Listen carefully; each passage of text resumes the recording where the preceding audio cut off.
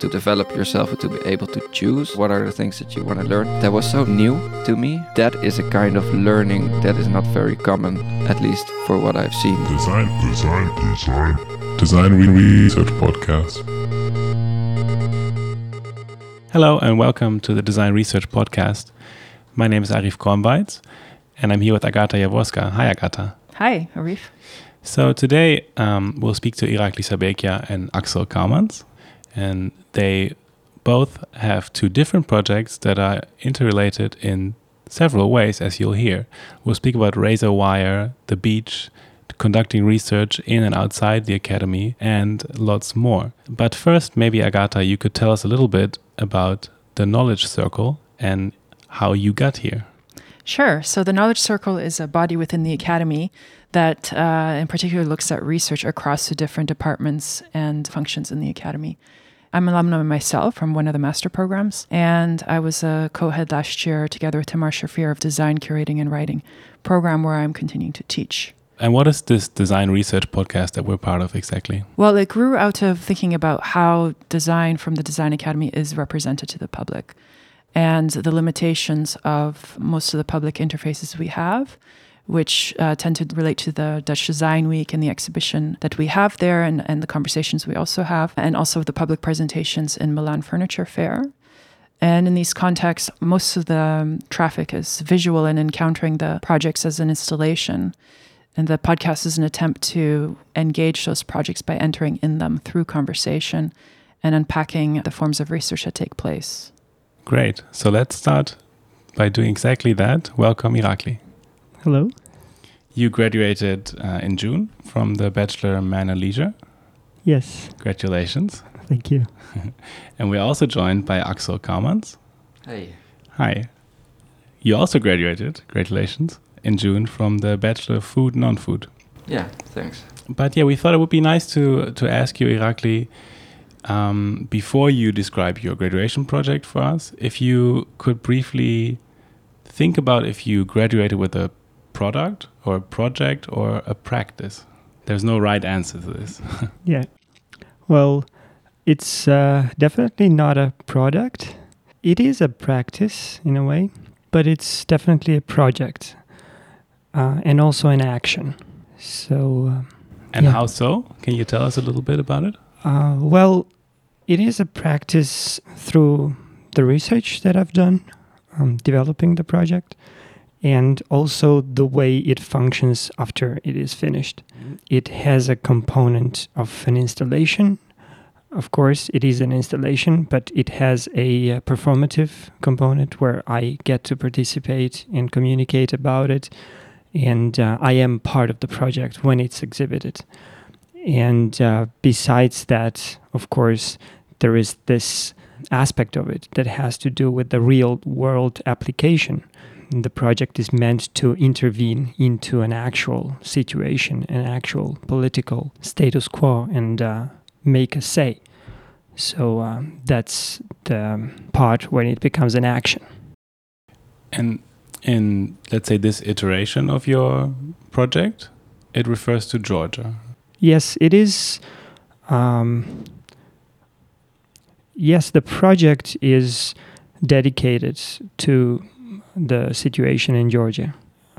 Since 2008, 20% of Georgia has been occupied by Russia. And this project is addressing this situation. Since about 2011, they started building a barbed wire fence to wall off the regions which are occupied. And this situation, this ongoing state of borderization, as they call it, is causing a lot of problems for local communities, which is quite a devastating effect, and on the whole country as well. So this slow amputation of these regions that lasts over the period of decade. It's a very painful process, and I wanted to address this in my graduation project. And how did you address it? So when I started working on this very complicated situation, my intention was to not only tell the story about the problem, which of course needs to be done because much of what is happening is not very covered by the media. So I felt this responsibility to also bring this information forward and create a piece that would start conversation around this.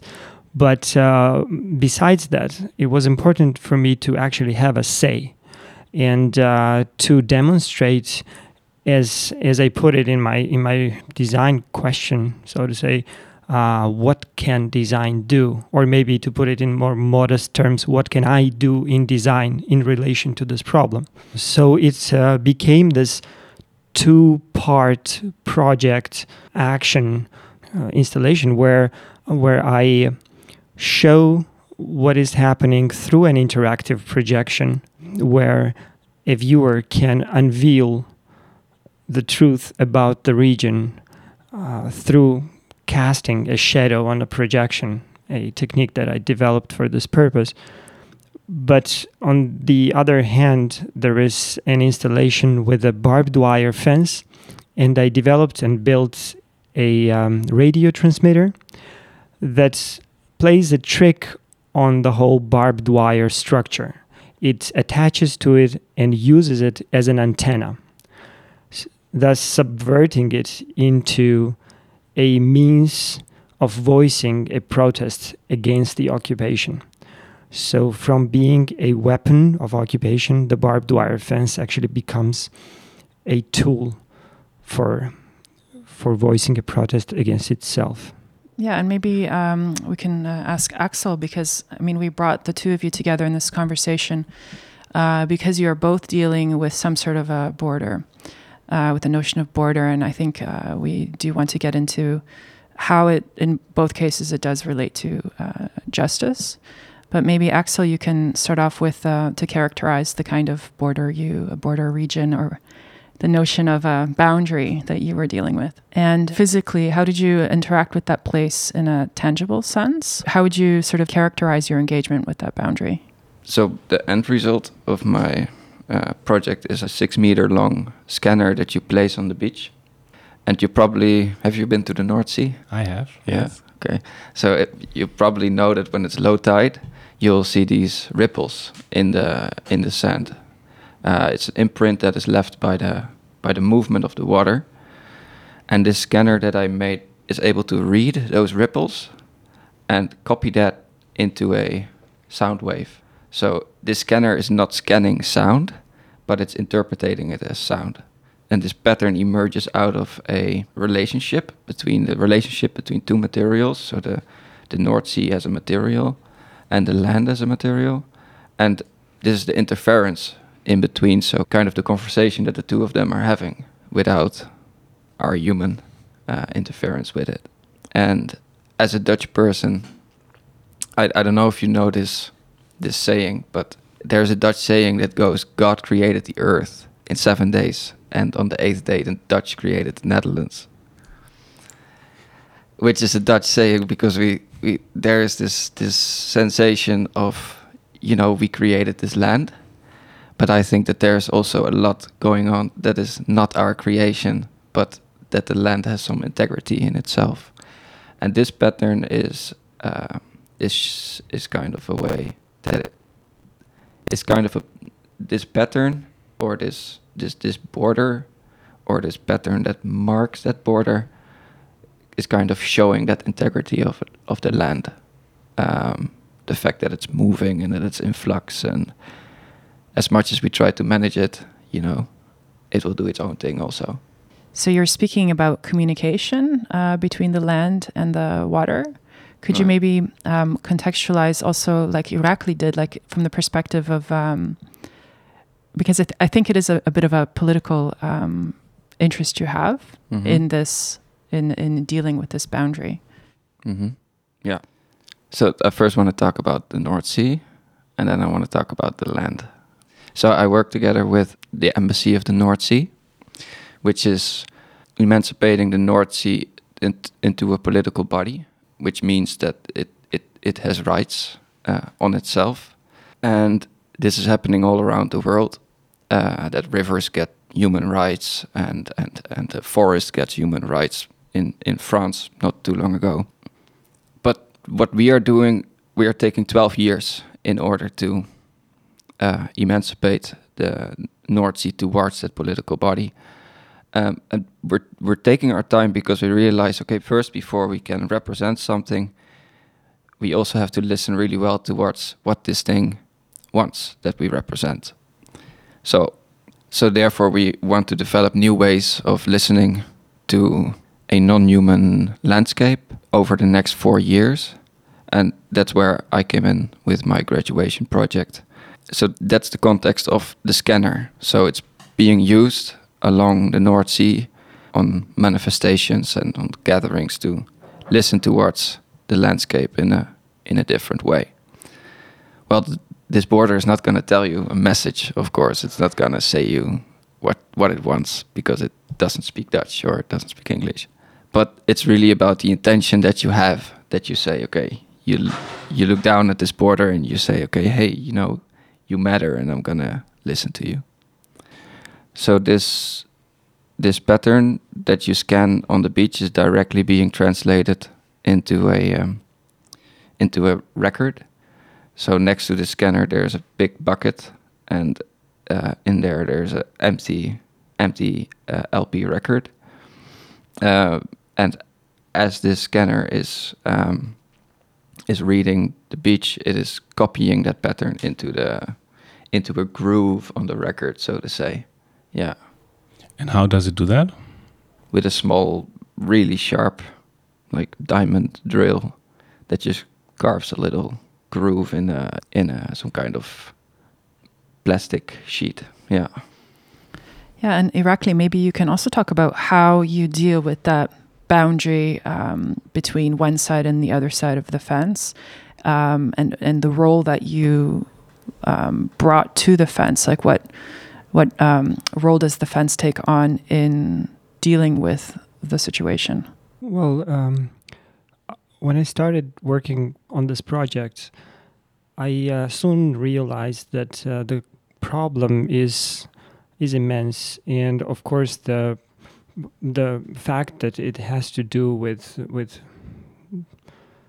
entities like countries, and it's a political subject.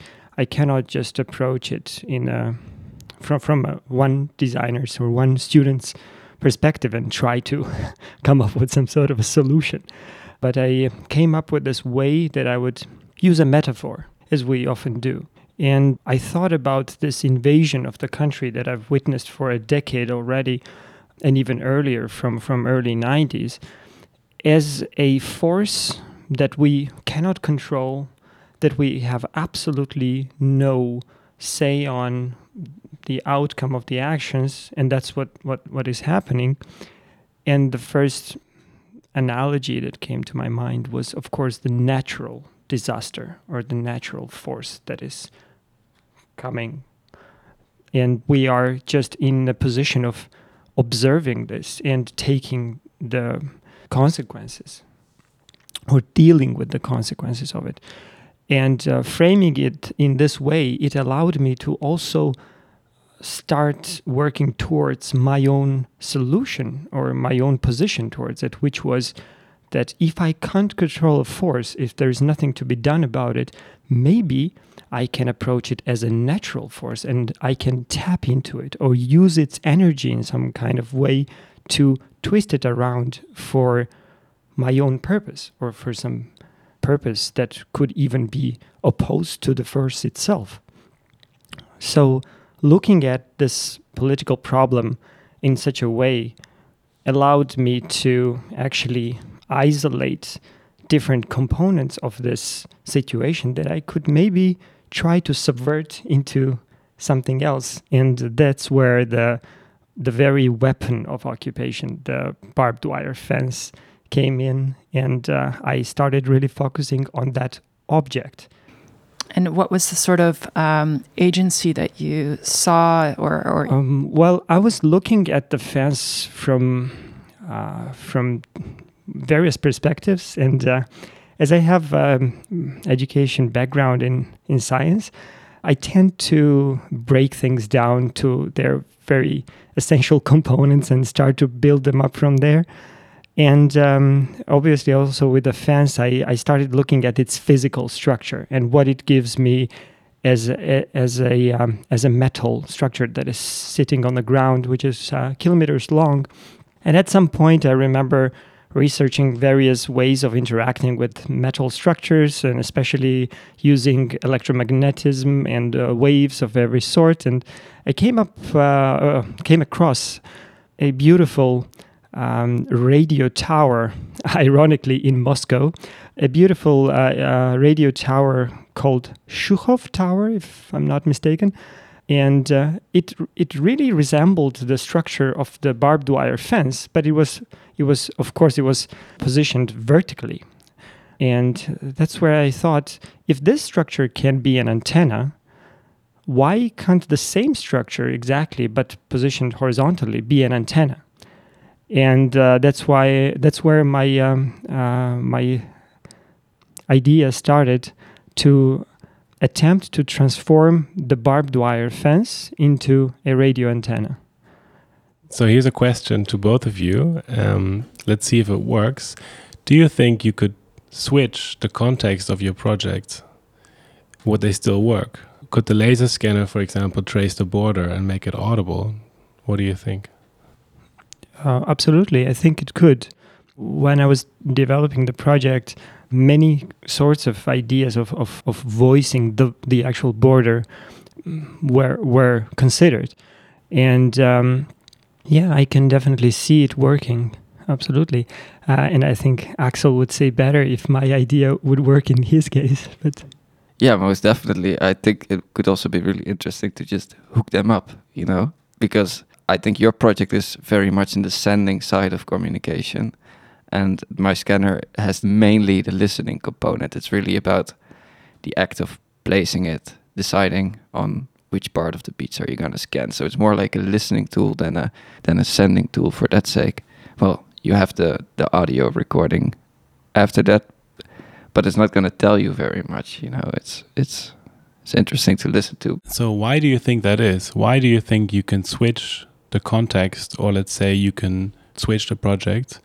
Because then it's not due to the technical execution of the design, right? But it has got to do something with maybe the research that you employed, or the kind of thinking that led you to this project. Or to add a thing that might be the case, maybe it's just also the idea of borders, that like the physical borders that we imagine. Maybe that's also, I'm just thinking out loud right now, but maybe that's something, maybe it's asking for vocalization. yes, I think the fact that we're both dealing with the force that we cannot control, the force that we can merely observe, and we can comment about it, and we can, of course, have our say, but mostly it's about trying to understand what is happening and making an action in relation to it. That's what puts us both in a position of being not merely observers. I think relation, what you said, I think that is it, like relating to that border or seeking for that relationship. Yeah. So that's what puts us in this relation to these phenomena that we are facing.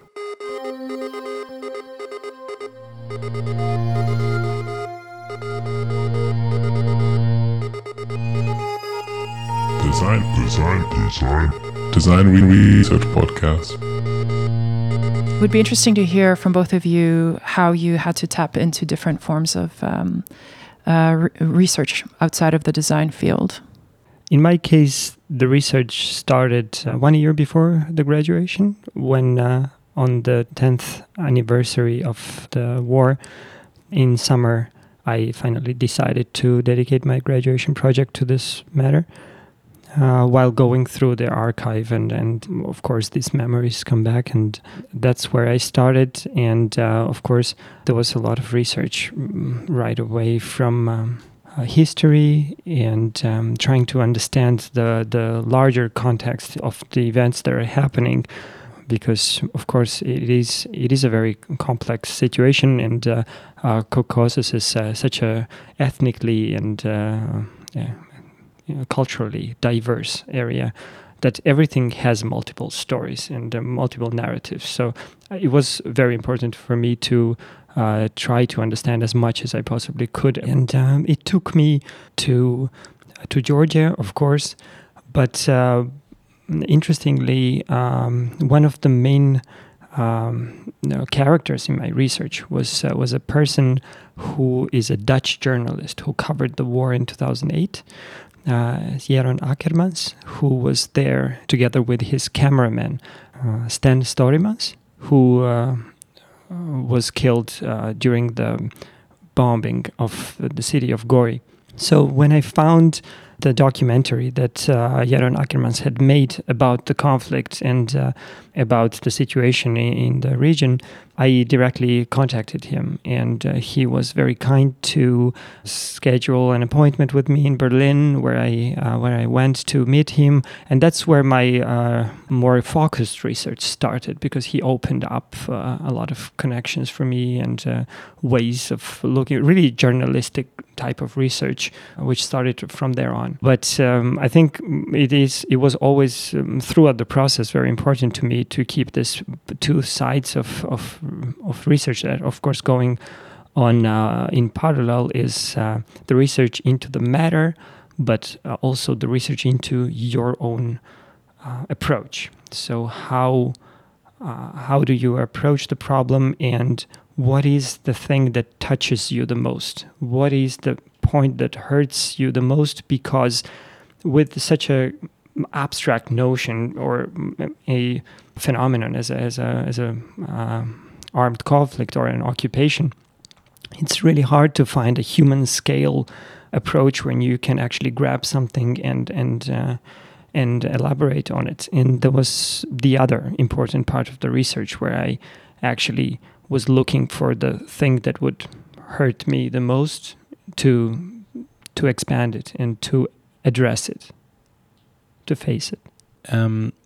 Axel, how did you do research, and maybe also who did you collaborate with? Because you also collaborated in your projects a little bit.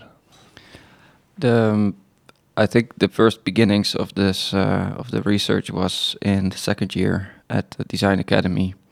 At a different project, I was doing a project about the River Rhine and how that river is being transformed into drinking water for the city of Amsterdam. And visiting this process of the making of drinking water from river water, I've stumbled up some kind of material that was left over in this process, and it's some kind of clay. And this clay, I wondered, where does this clay come from? And they told me that it comes from the River Rhine. And you see this amount of clay, and they're like, okay, so how does it get into the River Rhine? It's got to come from somewhere, right? And then I learned how at the top of the Alps, some really small organisms start making a little bit of organic matter, which becomes the first beginnings of fertile soil downstream of rivers.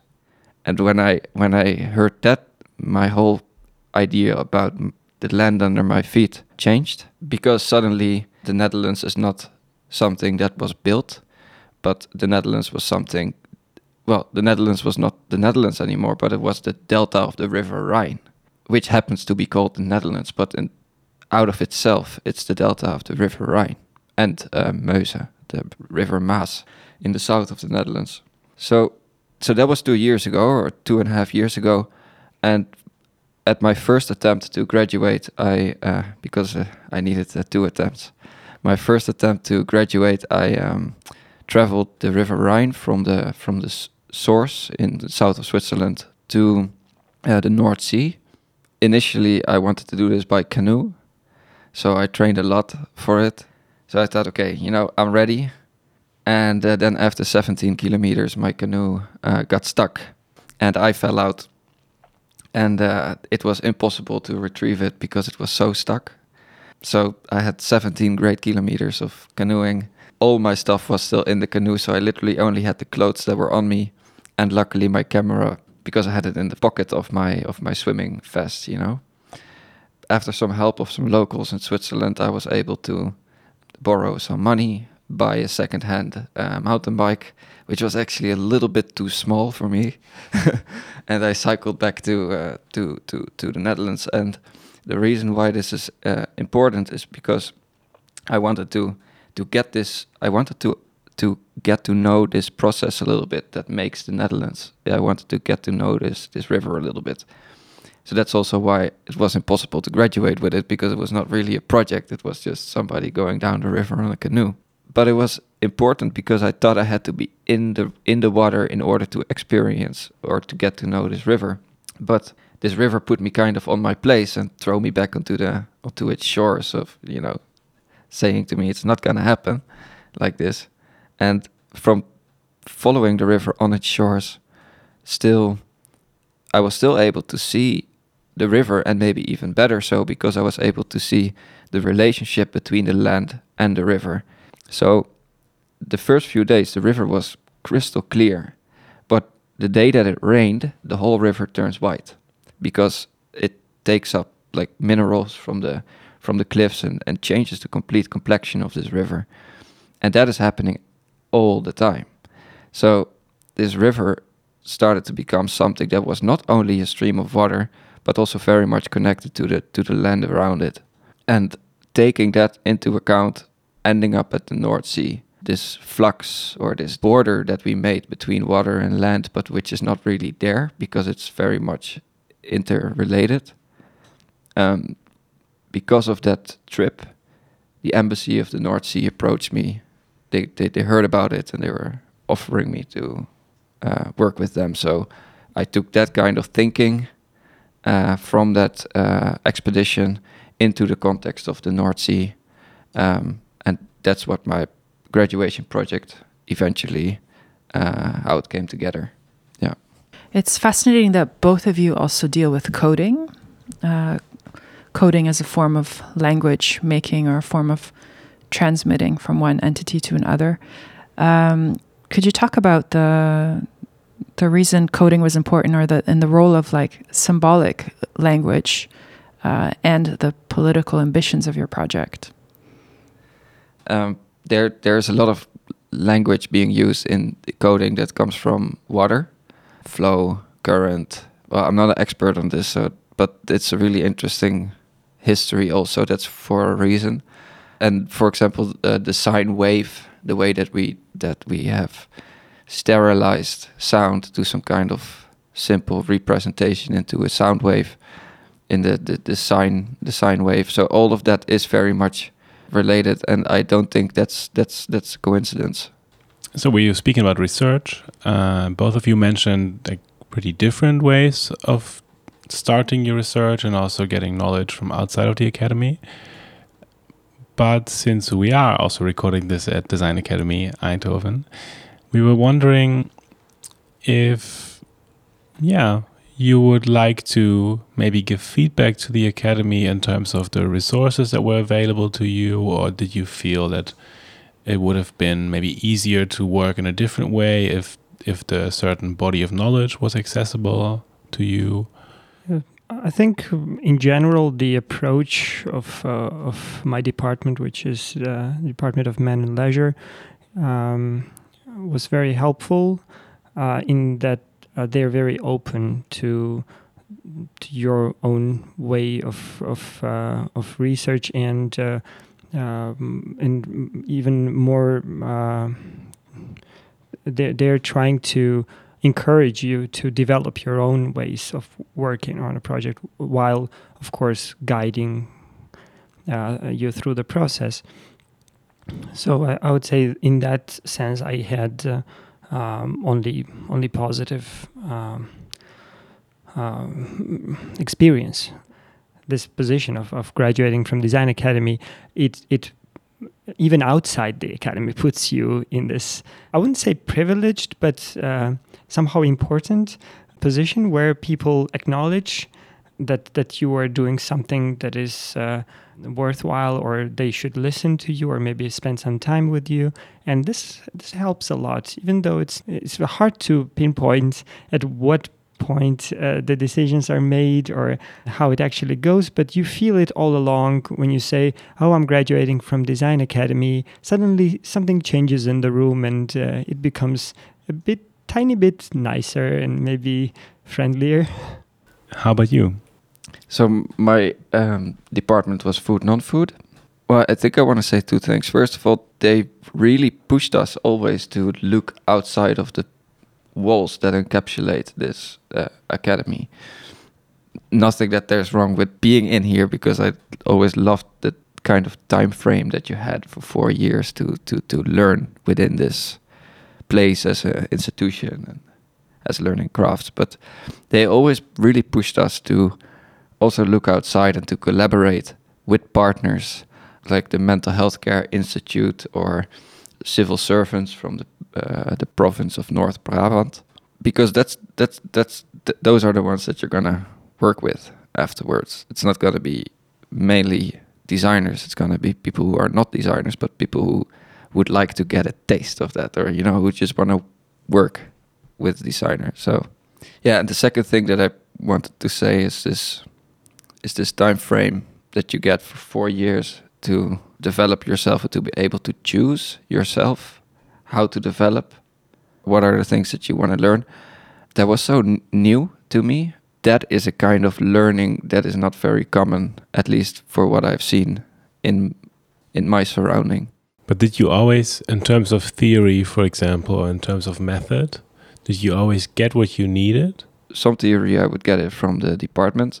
We would have some sessions in which we would have a reader that we would go through together, for example. But most of the theory I would read up myself, just books from my own library. And yeah, that's also personal preference, I think. Could both of you, or could you give some ideas on some of the tools and resources that the Academy gave in order to support your research? Is there like a language that developed in your department or in the Academy that you felt was paramount to the kind of research you were able to do? And could you give some insight to some of those references or ways of speaking about research? Well, research is mainly contextual, right? It's about something, and methodological, of course, but every teacher that you're connected with is also a researcher of some sorts, right? Within their own context. So once you're not connected contextually to your teachers, there's not much that they can help you with in the content or context of your research. So then they can only help you methodologically. What I would say about this is maybe search for places where students who are doing research are able to show their research outside of the academy to researchers who are not with a design background, but that are contextually connected. So if you're doing research about the corn wolf or something in the fields of North Brabant, make sure you're connected with that context, and don't do your thinking only from out of these white walls, because then you can only make something that can exist between white walls, and you want something that exists, I think, in the real world. So that starts with connecting your research from the beginning on in the right place, because then your project emerges out of the right place. How was that for you? In general, the approach of my department, the Department of Man and Leisure, is very research-based.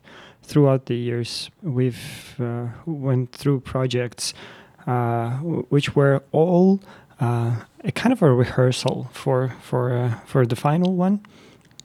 So you acquire a tool set of different methods. In my project, I would say I pretty much used most of my resources, because it was very, very demanding, especially in the field of research. So everything that I learned during the process, at least it felt like it was in use and was employed in order to go through this and materialize it in the end. So, of course, it would be very hard to pinpoint on a particular moment when this knowledge was acquired, but Could you name some of those tools?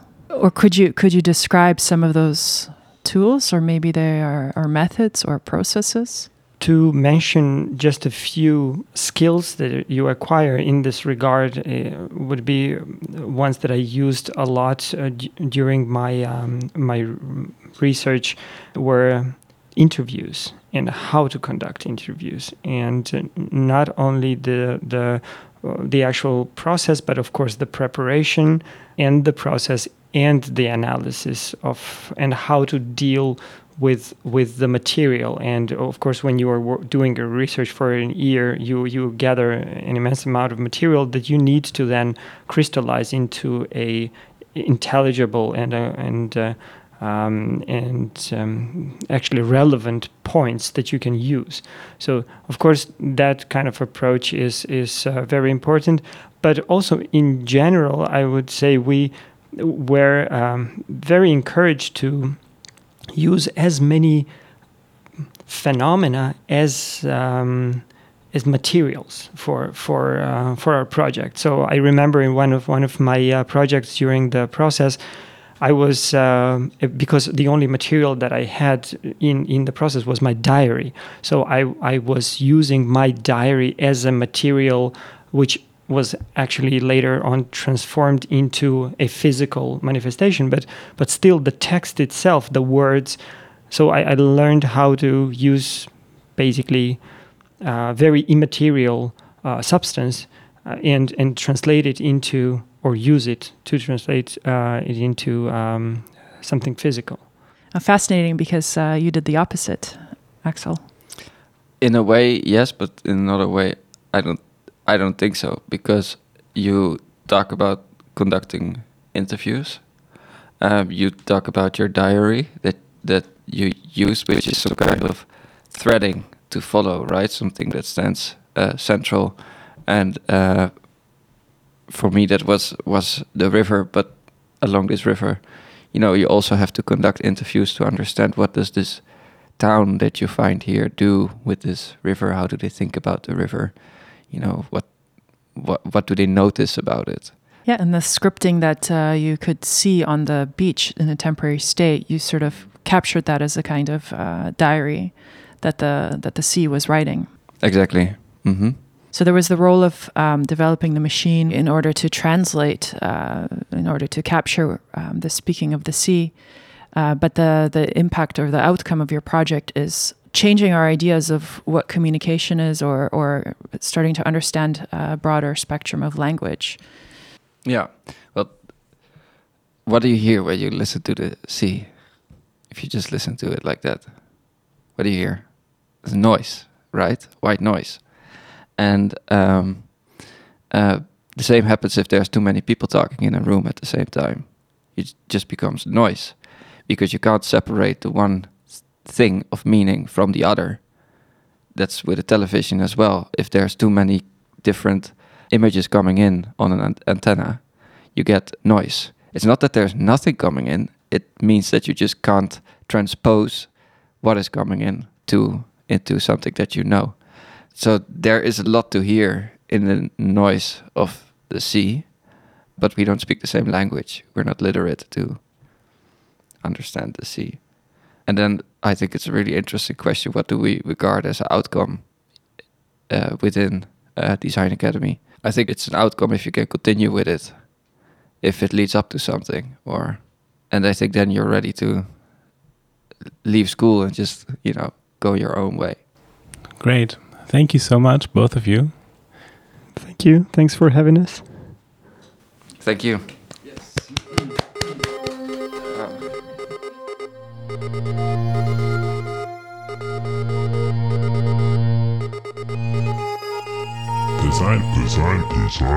Design Research Podcast.